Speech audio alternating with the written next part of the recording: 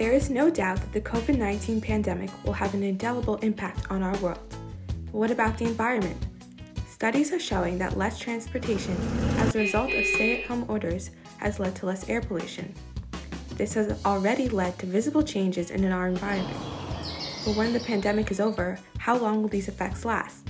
Will it change our habits or spark new discussions about climate change in our environment? Or will greenhouse gas emissions return to their pre-pandemic levels? This is Marielle, and today we are discussing the question, will the COVID-19 pandemic result in a long-term effect on the environment? Before we discuss the long-term environmental impacts of the pandemic, we should first look at its current impact on the environment. As of 2018, transportation made up 28% of greenhouse gas emissions in the United States. During the pandemic, we have seen a drastic reduction in miles traveled by vehicles throughout the country, and greenhouse gas emissions have decreased too. But how long will it last? We turn now to 8th grade student Paul. The decrease in carbon emission levels will last only as long as the pandemic does. The carbon emissions will increase because people will want to go on vacations and trips which they could not do during the pandemic. Gisa predicts, I think that the pandemic's current environmental impacts will only last as long as we have to stay in quarantine. I think that as soon as we're allowed to go back to our jobs, we will go back to our normal high levels of carbon emissions. Their predictions reflect the data that scientists have gathered so far. In fact, despite the drastic drop in greenhouse gas emissions in early 2020, scientists still expect levels to continue rising rapidly. Why? Well, scientists say that the decrease in emissions caused by stay-at-home orders were just not enough to lead to any noticeable decreases. Scientists from The Guardian compare CO2 emissions to a landfill. The pandemic only lessened the amount of trash added to it, but it did not stop it or get rid of any of the trash already in it.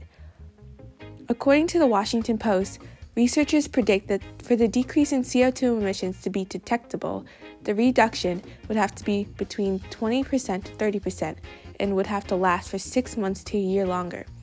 In order for this to happen, people would need to continue in their new habits for much longer. But how likely is this to happen? Here's what Paul predicts. Some people will want to continue working at home if it is an option because it saves time and conserves money. It is also less expensive for companies. Kira says, a lot of people will also still be more cautious.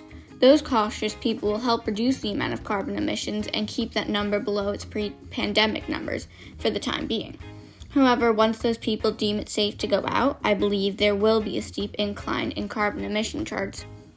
Charlize thinks, since people have been stuck inside their houses, they've been going out more, like going on bike rides or hiking or just walking around their neighborhood. So I do think they will take the environment into mind. Gisa predicts, I think that the pandemic will not change our habits. I think right now they're only changed because they have to be. The government's ordering us to stay inside, so people can't go to their jobs and they can't travel. So I think that's really the only reason why their habits are changing right now. As we have heard from our fellow students, many people will be eager to return to their usual activities once it is safe.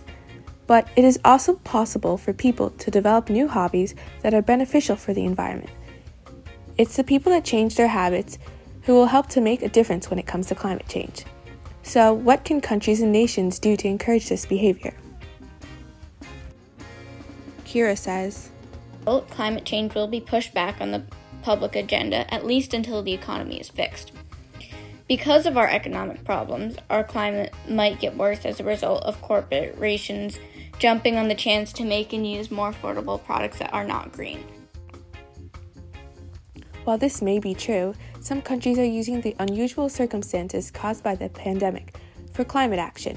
According to Vox, countries like Korea are creating new programs and deals which will reduce the amount of greenhouse gas emissions. The proposed deal will implement a carbon tax and increase investment in renewable energy sources. Cities like Milan, Italy, and Berlin, Germany are working to redesign parts of their infrastructure to create more non-vehicular options for transportation, like making bike lanes. Cities like Philadelphia and Denver have also taken a similar approach.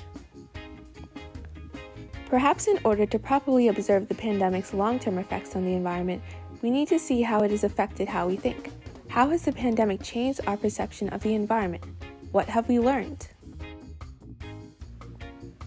Jaden says, this will definitely change the way that some people think of the climate, because it'll show the positive impacts of what happens when the climate is better and when the environment is better, because it'll show people that, oh, life is better this way, so we should probably fix the environment.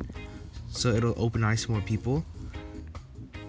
Ashley says, we have the opportunity to make real change in lowering our carbon emissions. We could really make an impact in changing the world for the better. We can learn to not take the world we live in for granted. We can use this opportunity to find new ways to get around to school or work and make a real change in our lives. Charlize thinks, I think you could learn that traveling less and using cars less actually does have a positive effect on the environment. Like, it's been shown that air quality has actually gone up and pollution has gone down. So it shows that people, if they do try to make an effort, they can actually help the climate. So, will COVID-19 have a lasting impact on our environment? The answer depends on not only what we do during it, but after it as well. We have to decide how we will continue on after the pandemic is over, in a way that is sustainable for the present and for the future. If there is a silver lining in all of this, it is that we have been given an opportunity to see a world with less greenhouse gas pollution, one where the air quality is safer and cities are no longer clouded by smog. The pandemic has given us a better understanding of our environment and a better appreciation for the delicate balance of nature. It is proven that it is possible to change our environment. One thing is clear, our world is changing and it is up to us to make a difference. And now that we have this opportunity, the question is, will we take it?